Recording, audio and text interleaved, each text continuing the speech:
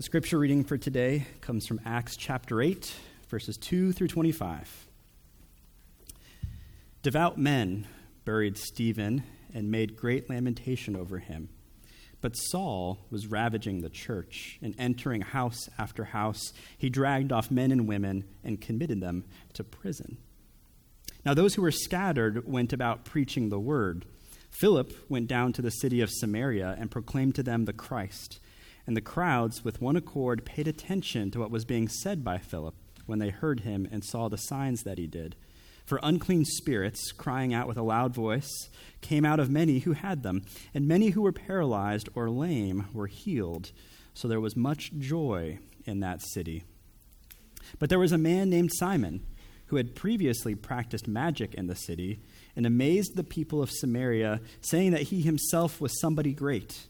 They all paid attention to him, from the least to the greatest, saying, "This man is the power of God that is called great."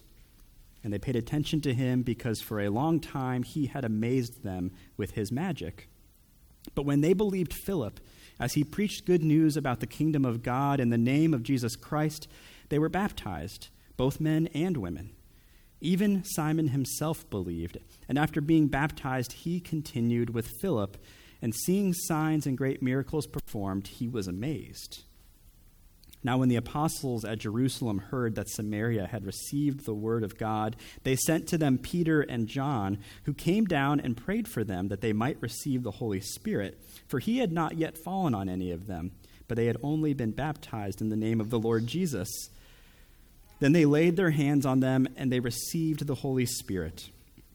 Now when Simon saw that the Spirit was given through the laying on of the apostles' hands, he offered them money, saying, "Give me this power also, so that anyone on whom I lay my hands may receive the Holy Spirit." But Peter said to him, "May your silver perish with you, because you thought you could obtain the gift of God with money. You have neither part nor lot in this matter, for your heart is not right before God. Repent, therefore, of this wickedness of yours, and pray to the Lord that, if possible, the intent of your heart may be forgiven you. For I see that you are in the gall of bitterness and in the bond of iniquity." And Simon answered, "Pray for me to the Lord, that nothing of what you have said may come upon me." Now when they had testified and spoken the word of the Lord, they returned to Jerusalem, preaching the gospel to many villages of the Samaritans. Man does not live by bread alone, but by every word that comes from the mouth of the Lord. You can be seated, and good morning again. Welcome to New Life Fremont. My name is Kevin, if I haven't had a chance to meet any of you yet. We are continuing our sermon series through the book of Acts called The World Turned Upside Down. Wherever the apostles go, they turn things upside down. Wherever those who are fleeing persecution go, they turn things upside down. Wherever the gospel message goes, it turns things upside down. And today's passage is no exception. Here in chapter 8 of Acts, we see the gospel message making its way to Samaria. Up until now in Acts, we've been focused exclusively on Jerusalem. But now we have turned the corner to Samaria, and it's in Samaria now the gospel is being received. This is stage 2 of the book of Acts, from Jerusalem to all Judea and Samaria. And so we're going to look a little more closely at this story of the gospel going to Samaria, when Samaria receives the gospel. And we'll kind of use it as a paradigm for what sorts of things happen whenever the gospel enters into a new community. Because when the gospel begins to be received somewhere, at least 3 things happened, which are going to be our points today: joy, conversion, and correction. When the gospel begins to be received somewhere, we can expect to see joy, conversion, and correction. And so let's begin with our first point, joy. You know, one of the challenges of preaching the sermon this week and the sermon last week is that all of these scenes are very closely connected. And so our passage today directly flows from what we talked about last week, the stoning of Stephen and the great persecution of the church in Jerusalem. And so if you'll remember, Stephen is one of the 6 Hellenist Jews who was appointed as sort of a deacon. And he's brought in front of the council where he gives this massive speech pointing out how Israel has a history of rejecting its deliverers. The deliverers that God sends them, they tend to reject. And they're at risk at doing it once again with their rejection of Jesus Christ, the righteous one. And the council does not like this speech, and so they stone Stephen, and they begin persecuting the entire church in Jerusalem. And that's where our passage picks up. Verse 2 says that they buried Stephen and had great lamentation over him. Verse 3 says that Saul, who was the Apostle Paul, Saul played a major role in the persecuting of the church in Jerusalem. He would enter house after house. He would drag off men and women and put them in prison. And so there's this persecution starting, and the persecution scatters Jesus' followers throughout Judea and Samaria, except for the apostles. From last week's text, chapter 8, verse 1, it's clear that the apostles actually stay in Jerusalem, but many of Jesus' followers are scattered. And that's the context that brings us to verses 4 through 8 of our passage. Now those who were scattered went about preaching the word. Philip went down to the city of Samaria and proclaimed to them the Christ. And the crowds with one accord paid attention to what was being said by Philip when they heard him and saw the signs that he did. Unclean spirits, crying out with a loud voice, came out of many who had them, and many who were paralyzed or lame were healed. So there was much joy in that city. Jesus' followers are scattered all over. And one example of a scattered follower is Philip. And Philip proclaimed Christ in Samaria, and everyone there paid attention to Philip. Unclean spirits came out of people. There were healings of the paralyzed and the lame in Samaria. And so there was much joy because of Philip's ministry there. And I want to draw your attention to a few things. First, the people who were scattered, Philip included, were scattered because they were fleeing persecution. They're like refugees. They're like asylum seekers. They're running for their lives, essentially. And yet, when they get to a safer city, they have an immediate impact there. You know, when we think of refugees or someone fleeing persecution, we sort of assume that once they get to safety, all they're going to do is receive help and aid. We don't really expect them to contribute much, at least not right away. In a lot of ways, that's good. You know, remember from a few weeks ago, God cares about the sojourner among you. We should care and lift burdens from people fleeing persecution. But it's an interesting juxtaposition here. Philip, fleeing persecution, arrives in Samaria, and, you know, people probably helped him out, gave him a place to stay, food, they met other basic needs.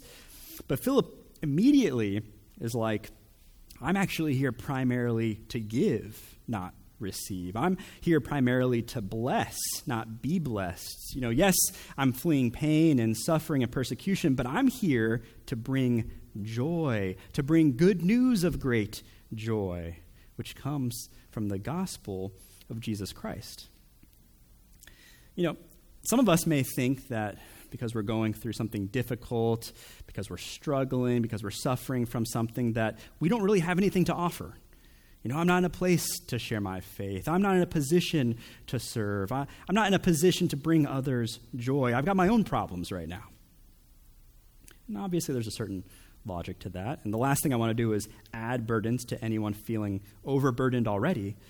But the story of the Jerusalem Christians fleeing persecution and still sharing the gospel and bringing joy wherever they go sort of turns our logic upside down, right? You know, normally we don't expect anything of those who are hurting, or maybe even from ourselves when we're hurting. But the gospel flips that upside down and says, actually, those who are suffering are best positioned to bring others joy, true joy. Not ease and comfort and happiness, but true joy, because those who suffer see joy more clearly. They understand it. They get it. They can contrast it to how difficult life can get. And so it's actually those who are suffering that are best positioned to bring others joy. So Philip comes to Samaria and starts sharing the gospel message and healing people, and they're probably like, wait, aren't you fleeing persecution? Aren't you hurting? Aren't you suffering? Where are you finding the strength to persevere? Why are you trying to help us so much? What's different about you, Philip? The pump is primed for him to share the good news of Jesus. The Samaritans want what he has. If you're in Christ, your suffering, your pain, your weakness, they aren't liabilities to your ability to minister. They're assets. They're part of your story. They're part of Jesus' story. They allow you to say, look what Jesus has done. Look what Jesus can do with someone hurting like me, with someone weak like me. So that's the first thing I want you to see. It's the persecuted, the hurting, the suffering, who bring the joy of the gospel to others in our passage in Acts. Second thing to see here. Do you remember who Philip is? Is Philip an apostle? No, Philip's not an apostle. He's one of the Hellenist Jews like Stephen, who was appointed in Acts 6 to care for the widows. If anything, he's more like a deacon, a mercy ministry lay leader. He's not a pastor. He's not an elder. He's not an apostle. He's a lay leader whose appointment was to mercy ministry, not actually even ministry of the word. And that term lay just means non-clergy. I, as a pastor, am clergy. You are lay people as non-pastors. Together you're referred to as the laity. And so Philip is part of the laity. He is a lay church leader. And so what's he doing here? He's doing both ministry of mercy and ministry of word. He's doing mercy ministry and the healings, but also clearly ministry of word. It says in verse 5 that he proclaimed to them the Christ. He's doing evangelism. And remember, there are no apostles in Samaria. They stayed in Jerusalem. When everyone else was being persecuted and scattered, the apostles stayed in Jerusalem. And so the gospel message, the healings, the joy that's come to Samaria, it hasn't come through professional Christians. It's come through the laity, the non-clergy, people just like you. Do you ever find yourself thinking, I could never share my faith. I couldn't do evangelism with my non-believing neighbors or friends or family, whatever. But if I could just bring them to church with me, or if they would talk to a pastor, then that's how they could be converted. That's the type of evangelism that could work in their life. I want a professional Christian to do it because I could never. And look, I'm happy to talk with anyone you want me to talk about Christ with, if they are willing. I'll take that appointment any day. But I want you to know that you are supremely better situated to share the gospel with people you know than I am, or any pastor is. Your neighbors and friends, they expect me to think the gospel is the most important thing in the world that changes everything. It's my job, I have to, or I don't get paid. They're going to be like, yeah, of course you say that. You're a pastor, you have to.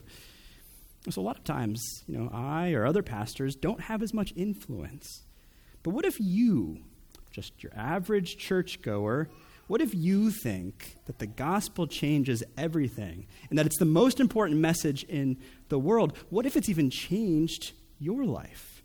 What if your neighbors and friends and families could see and understand how Jesus has changed you? Well, now we're talking. That's a pretty powerful testimony. That could be just compelling enough for someone to give Christianity a look.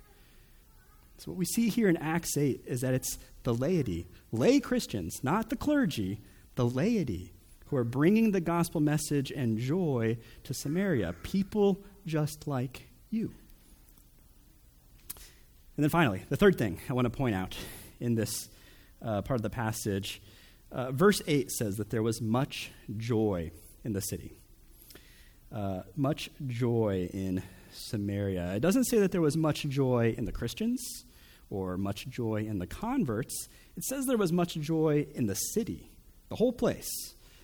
The presence of Christians, the ministry of the Christians, brought joy to the entire city.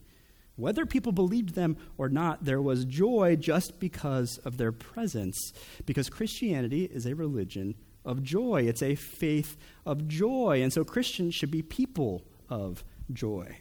And that's actually the key to the two previous observations. Why would those who are fleeing persecution, who had probably lost everything, why would they be the ones doing ministry in Samaria? Because they had joy. joy that was deeper than their suffering, joy that was a salve to their pain, joy from knowing that their current circumstances were temporary, but they had hope and a future that was eternal. Why was it the laity and not the clergy, but the laity who were evangelizing in Samaria? Because they had joy. They were eager to share who Jesus was and what he had done for them. They couldn't help it. It was an overflow of their joy. And joyful people tend to be contagious. They make those around them joyful also. Even people who might not believe the same things yet. They lift people's eyes to the possibility of greater realities. There's a common grace to the joy of Christians. Even if we're among people who don't believe the same things as us, they will still be drawn to things like graciousness or mercy or justice or patience, gentleness, love, and joy. Do you have joy? And if not, I don't want to be alarmist, but if not, it's serious. Joy is a logical response to the gospel. If you really believe in what Jesus has done for you and will continue to do for you, how could that not produce at least some joy, at least some of the time? If you find yourself rarely or never experiencing joy in Christ, it's possible you don't truly believe. Or if you do, you're possibly not preaching the gospel to yourself consistently or putting yourself in a position to hear the gospel consistently. Hearing the gospel, being reminded of the gospel, embracing the gospel should produce some joy. Maybe you need to process some questions. Why are you even a Christian? What brought you to faith in the first place? What, if anything, about what Jesus has done for you is real in your life? The gospel turns things upside down, including you. What changed for you because of Christ? What has he turned upside down in your life? What have you left behind that was worthless? What have you turned toward and embraced now that brings joy? And that's going to take us now to our second point, conversion. When I was in middle school and high school, I was a runner, a distance runner. I ran cross country and track. I would participate in 5Ks. I even, up through college, participated in a couple half marathons. But later on in adulthood, as you all know, I discovered cycling. And let me tell you, I will never run again. I honestly don't know why I ever did. All the sore joints, all the pain in my ankles and my knees.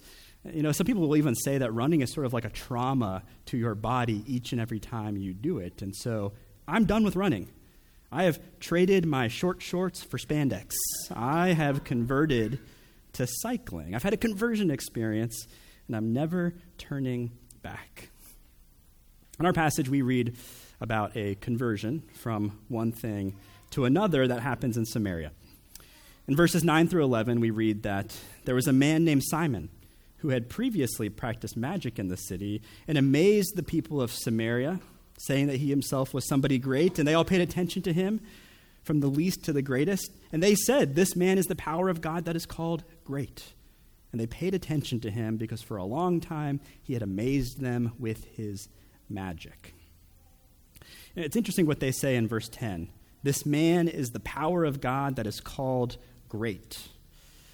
He's not, obviously. He's just a magician, but he had captivated everyone in Samaria. He had said that he himself was somebody great, and everybody in Samaria agreed. They were amazed by Simon the magician and his magic, and they had been for a long time, to the point that he's basically like a god to them, you could say, a prophet at the very least. There is one show in Samaria, and it's Simon the magician. But then Philip comes to town. Verse 12, but when they believed Philip, as he preached good news about the kingdom of God in the name of Jesus Christ, they were baptized, both men and women. Philip comes to town and he preaches the gospel of Jesus, and many people believe and they get baptized. They convert. They have a conversion experience. They used to be followers, you could say, of Simon the magician, but now they have turned away from treating Simon as if he were God, and they are following Jesus. They believed that Jesus was truly God, not Simon, Jesus. They had a conversion. And I appreciate that this passage makes it clear that the people were all paying attention or following, believing in, whatever word you want to use. They were all following Simon the magician before. And then upon hearing the gospel preached by Philip, they turned away from Simon and toward Jesus. They converted. And I appreciate how explicit this turning from one person to another is, because that's the reality of all conversion. You know, we might like to think that it's possible to be neutral, like somebody could just believe in nothing and then become a Christian, or, you know, we might think of agnosticism or atheism as a sort of neutrality, believing in nothing or no one. But the reality is that not even agnosticism is neutral. It's impossible to be neutral. We all have to have faith in something. Could be even just our own ability to reason. Could be trusting in the authority of someone else. Like Stephen Hawking says that because of theoretical physics and cosmology, it's impossible for there to be a creator. Whatever, that's still a faith in him and his authority, his academic authority or whatever. And so none of us can truly be neutral. We all have to follow something. We all have to believe someone. We're all religious in some way. And so conversion will involve turning away from a previous God or a previous belief or a previous faith or religion or practice or whatever, and embracing something new. In the case of Christianity, embracing the gospel of Jesus Christ. We leave behind the old and embrace the new. That's conversion. And so what did you leave behind when you converted to Christianity? You know, who was maybe your Simon the magician? What or who amazed you, captivated you? What did you pay attention to before Jesus got a hold of you? Does it still sometimes compete for your attention now? Have you truly left behind your old loyalties for your new loyalty to Christ? Or maybe you're here and you're thinking, you know, nothing really had my attention or loyalty before. I've just always sort of believed. You know, maybe you were born in a Christian family. Well, then what other than Jesus today competes for your attention? Who or what amazes you, captivates you, maybe some days a little bit more than Jesus does? Could be a politician, could be a journalist, an author, a thought leader, a pastor, a movie star, a director, an artist, a musician. You know, whether you've had a dramatic conversion experience or not, who's your Simon the magician today? Who's competing for your loyalty today? What do you need to consciously put in its place, submitted under the gospel of Christ? To what do you need to say, no, I converted away from you and to Christ? The Samaritans converted away from Simon the magician, away from any other gods, into Jesus Christ. Now, when they converted to Christianity, did you notice what they did? They got baptized. Verse 12, again, says that they believed and they were baptized, both men and women. And it's interesting that it explicitly points out that it's both men and women, right? Well, it's because it's as a contrast to circumcision. You know, baptism is applied to both men and women. The sign of the covenant is becoming more inclusive in the new covenant era. It's applied to both men and women, not just men, as was the case with circumcision. And it's not just expanding. It's not just an expanding inclusivity with regards to gender. It's also an expanding inclusivity with regards to race and ethnicity. And that's what's going on with the apostles' visit here. You see, traditionally, Samaritans and Jews did not get along very well. That's why the parable of the Good Samaritan was so controversial, because Jews would not have expected the Samaritan to be the protagonist of that story.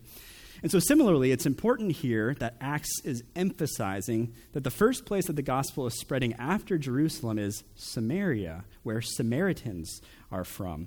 And they receive the sign of the covenant, baptism, and they also receive the Holy Spirit. And did you notice that the Holy Spirit only comes when the apostles come and lay their hands on Samaritan converts? What's going on there? You know, I thought that the indwelling of the Holy Spirit happened immediately when someone converts.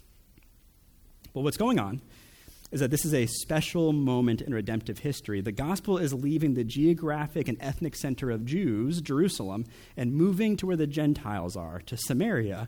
And so a very real question that people would have had was, is the gospel of Jesus Christ, is the salvation from the God of Israel also for non-Jews, non-Israelites? Are Gentiles going to be engrafted into this covenant?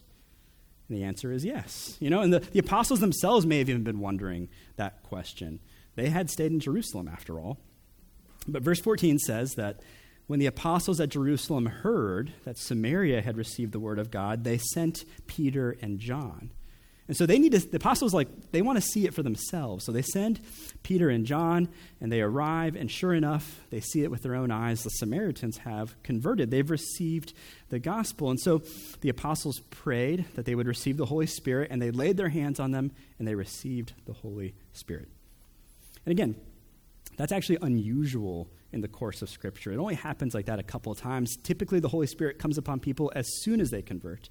But it's being emphasized here to the apostles, to the readers of Acts, that the gospel and the Holy Spirit is, in fact, for Gentiles too.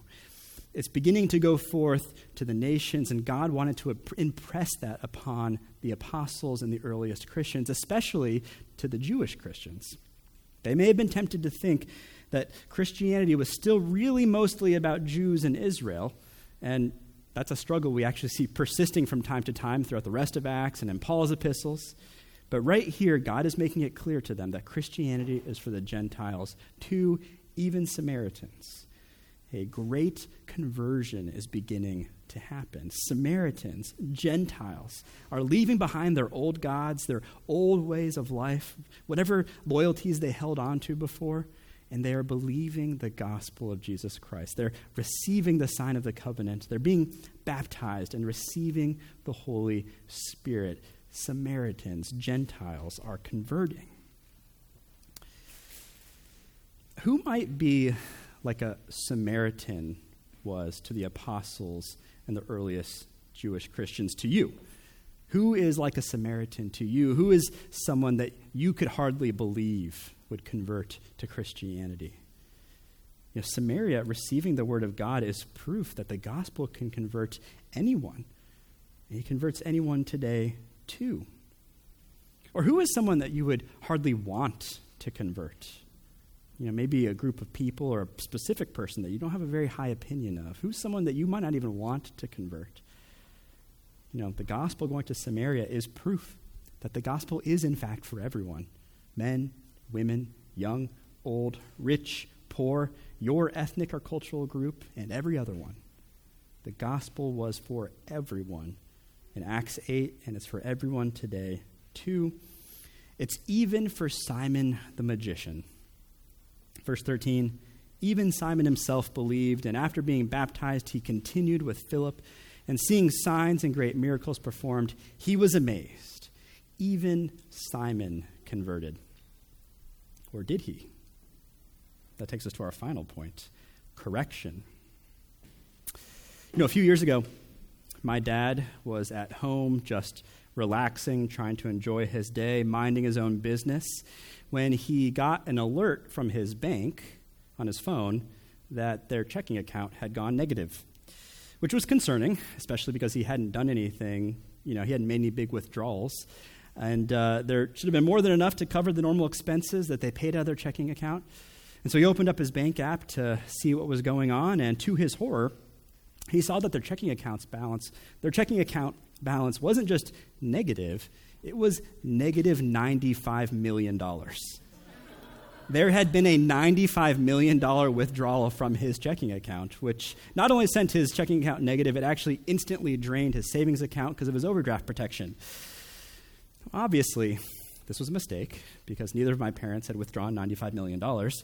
And so my dad got on the phone with the bank and implored them to correct the mistake. And they did. It took a couple days, but they eventually did correct it. And it turns out what happened is that there was a hedge fund manager in New York City that was paying his taxes to the IRS, and his checking account number was one number different than my dad's. And so someone at the bank somewhere had just made a typo. But thankfully, that mistake was corrected, and my parents got their $95 million back. In our passage, we read about a mistake being corrected, a mistake about the nature of the gospel. Simon the magician indicates that he believes the gospel of Jesus Christ that Philip has proclaimed. He says that he believes, and he even gets baptized. And eventually, Simon sees the Spirit given through the laying on of the apostles' hands, and he thinks, that's pretty cool. That's pretty amazing. I remember when everyone was pretty amazed and would pay attention to me and my magic. I wonder if they would pay attention to me again if I could do that. And so in verses 18 through 19, it says, "Now when Simon saw that the Spirit was given through the laying on of the apostles' hands, he offered them money, saying, 'Give me this power also, so that anyone on whom I lay my hands may receive the Holy Spirit.'" He offers money to the apostles, asking for the power to be given to him so that he could also lay hands on people and give the Holy Spirit. And that was a big mistake. And so Peter rebukes him. Verses 20 through 23. "May your silver perish with you, because you thought you could obtain the gift of God with money. You have neither part nor lot in this matter, for your heart is not right before God. Repent, therefore, of this wickedness of yours, and pray to the Lord that, if possible, the intent of your heart may be forgiven. For I see that you are in the gall of bitterness and in the bond of iniquity." What a correction. I mean, Peter basically says, to hell with your money, Simon. You so misunderstand the grace of the gospel. You so misunderstand the gift of the Spirit that you clearly aren't saved. You may have professed faith. You may have said that you believed. You may have gotten baptized, but you clearly have neither part nor lot with us. You need to repent of your wickedness and pray to the Lord that it is even possible that the intent of your heart can be forgiven. I mean, Simon has a fundamental misunderstanding of the gospel, and Peter corrects it. And so what was Simon's misunderstanding? What is this correction? Well, the misunderstanding is likely multifaceted. On the one level, Simon does not understand the grace of the gospel. And we can tell because he's trying to buy it. And if it's something that you can buy, then it's not grace. This is essentially a form of salvation by works, salvation by money, salvation by paying. But Peter corrects him. You're wrong, Simon. You can't obtain a gift with money. It's a gift. It's not for sale. The Spirit is a gift of God freely given. You don't pay for it. But on another level, Simon has not left behind his old life as a magician who everyone paid attention to. He's trying to co-opt Christianity and the Holy Spirit into his old way of life. He thinks that if only he could lay hands on people and give them the Holy Spirit and do signs and wonders like the apostles can, then he would have his crowd back. They would pay attention to him again. They would call him great again. But the Holy Spirit is not a trick that's for sale at some magician's convention. It's received by grace. It's a gift of God for people who realize that there's nothing that they can do to earn or deserve it. It's for people who have left behind all their old loyalties. They've repented of them. They've converted. They've fallen on their knees before the Lord. They've recognized their need for him. Simon has a significant misunderstanding of the gospel and the Spirit to the point that he cannot be considered truly a believer. And so Peter corrects his misunderstanding, but not to keep him out of the faith. He corrects Simon so that he will still come to faith. He tells him to repent. He tells him to pray for forgiveness. But what is Simon's response? Verse 24, "And Simon answered, 'Pray for me to the Lord, that nothing of what you have said may come upon me.'" That might initially sound like he accepts Peter's correction, but not really. That's not really accepting the correction. Peter has told Simon that he himself needs to pray to the Lord in repentance, to pray to the Lord for forgiveness. But what does Simon say? Essentially, you can pray for me, but I'm not going to pray for me.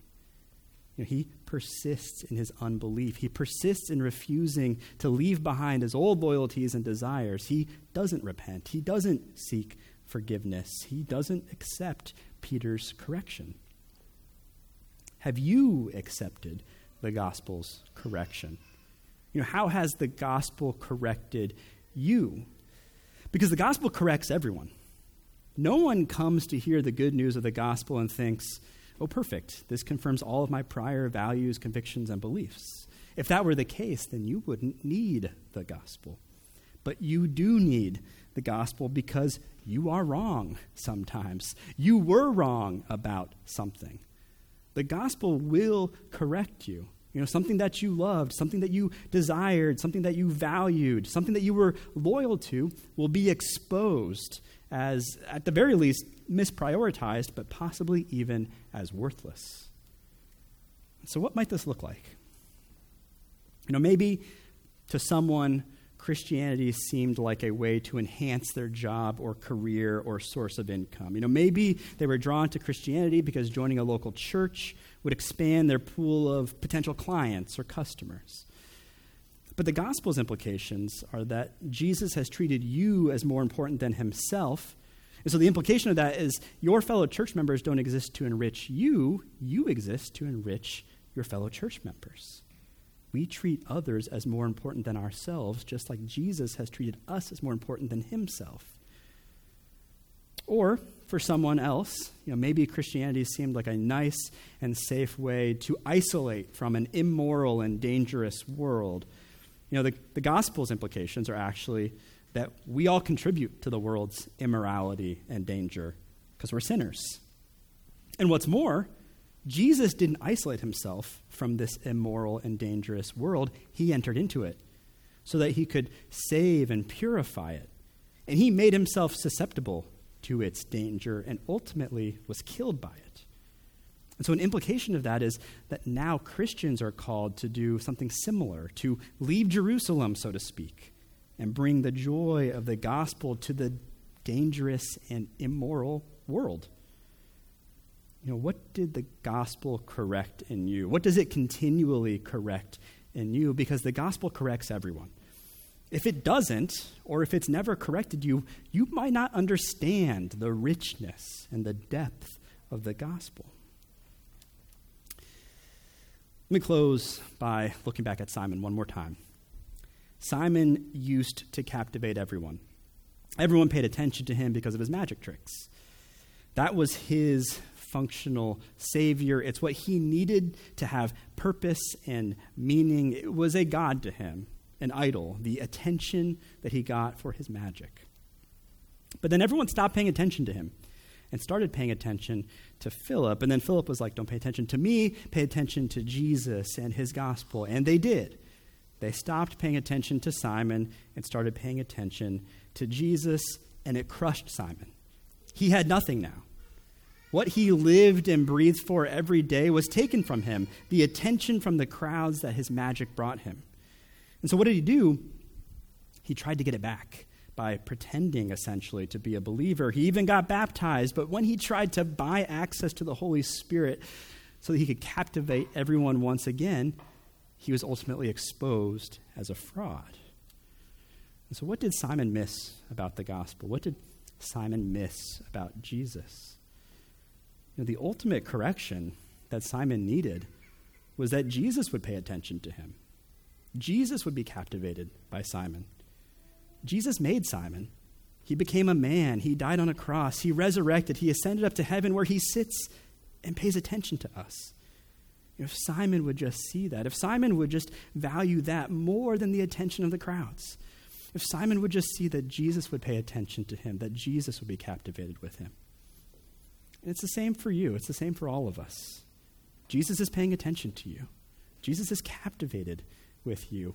We aren't always captivated with Jesus. We don't always give him the attention that we should, but that doesn't change him. He's always paying attention to you. Jesus is captivated with you. How could he not be? Look at all that he did to get you. Jesus is captivated with you. Let's pray. Father in heaven, Lord, we praise you and thank you for your Son and all that he has done to get us, to save us. Father, we confess that there are so many times in our life when our joy is incomplete, There are times where the gospel doesn't sink in that deep. There are times when our old loyalties creep back into the top spot in our life. Father, we pray that by your Spirit, you would restore the joy of our salvation, that you would help us to raise Jesus back up to King of our lives. We thank you, Father, that you're gracious and merciful, that you're captivated with us, even when we are imperfectly captivated with you. We pray this all in your Son's name. Amen.